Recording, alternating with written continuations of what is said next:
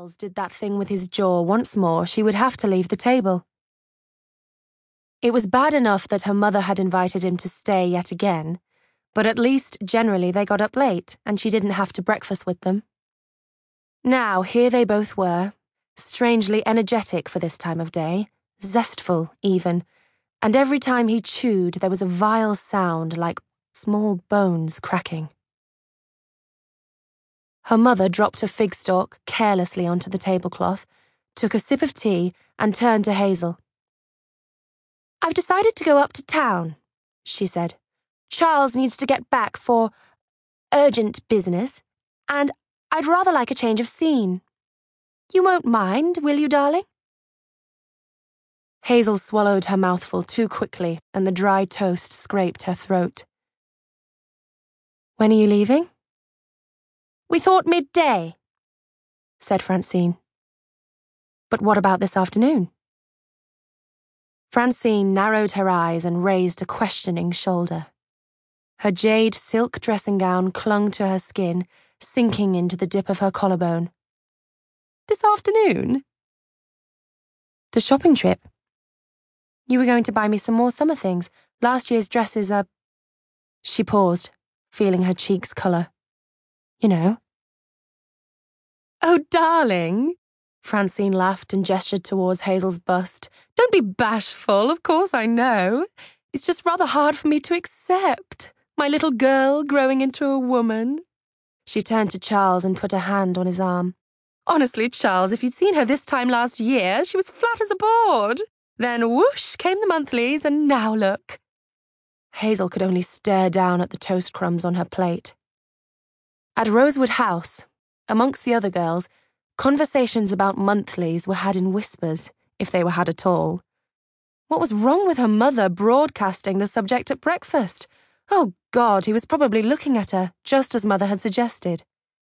Hazel hunched her shoulders and curled her spine, hoping that the evidence would somehow disappear. "She's going to be a great beauty," said Charles, "just like her mother." The mantel clock struck 9. Francine gave a high laugh that clashed with the chime. A major 7th, thought Hazel. Horrible. "Flatterer," said Francine. She traced a painted fingernail down Charles's forearm. "Don't sulk, Hazel, for heaven's sake. How about this for an idea? I'll buy you some dresses in Selfridges when I'm in town. There'll be more choice." "But I wanted to choose." "Plenty of time for shopping once I'm home. I won't be gone long, just a few days. Perhaps a week. And in the meantime, Mrs. Waite might be able to let out some seams." Francine put another fig into her mouth and began to chew.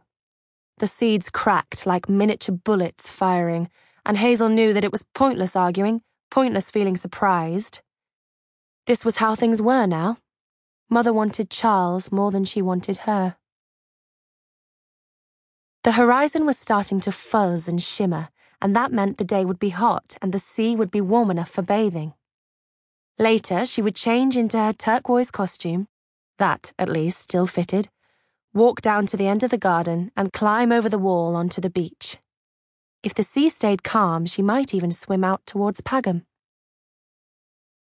She opened her bedroom window and leaned forward on the sill, listening to the layers of sound, the outgoing tide pulling away from the shore, the scream of a young gull, the blind dog from next door snuffling in the box hedge.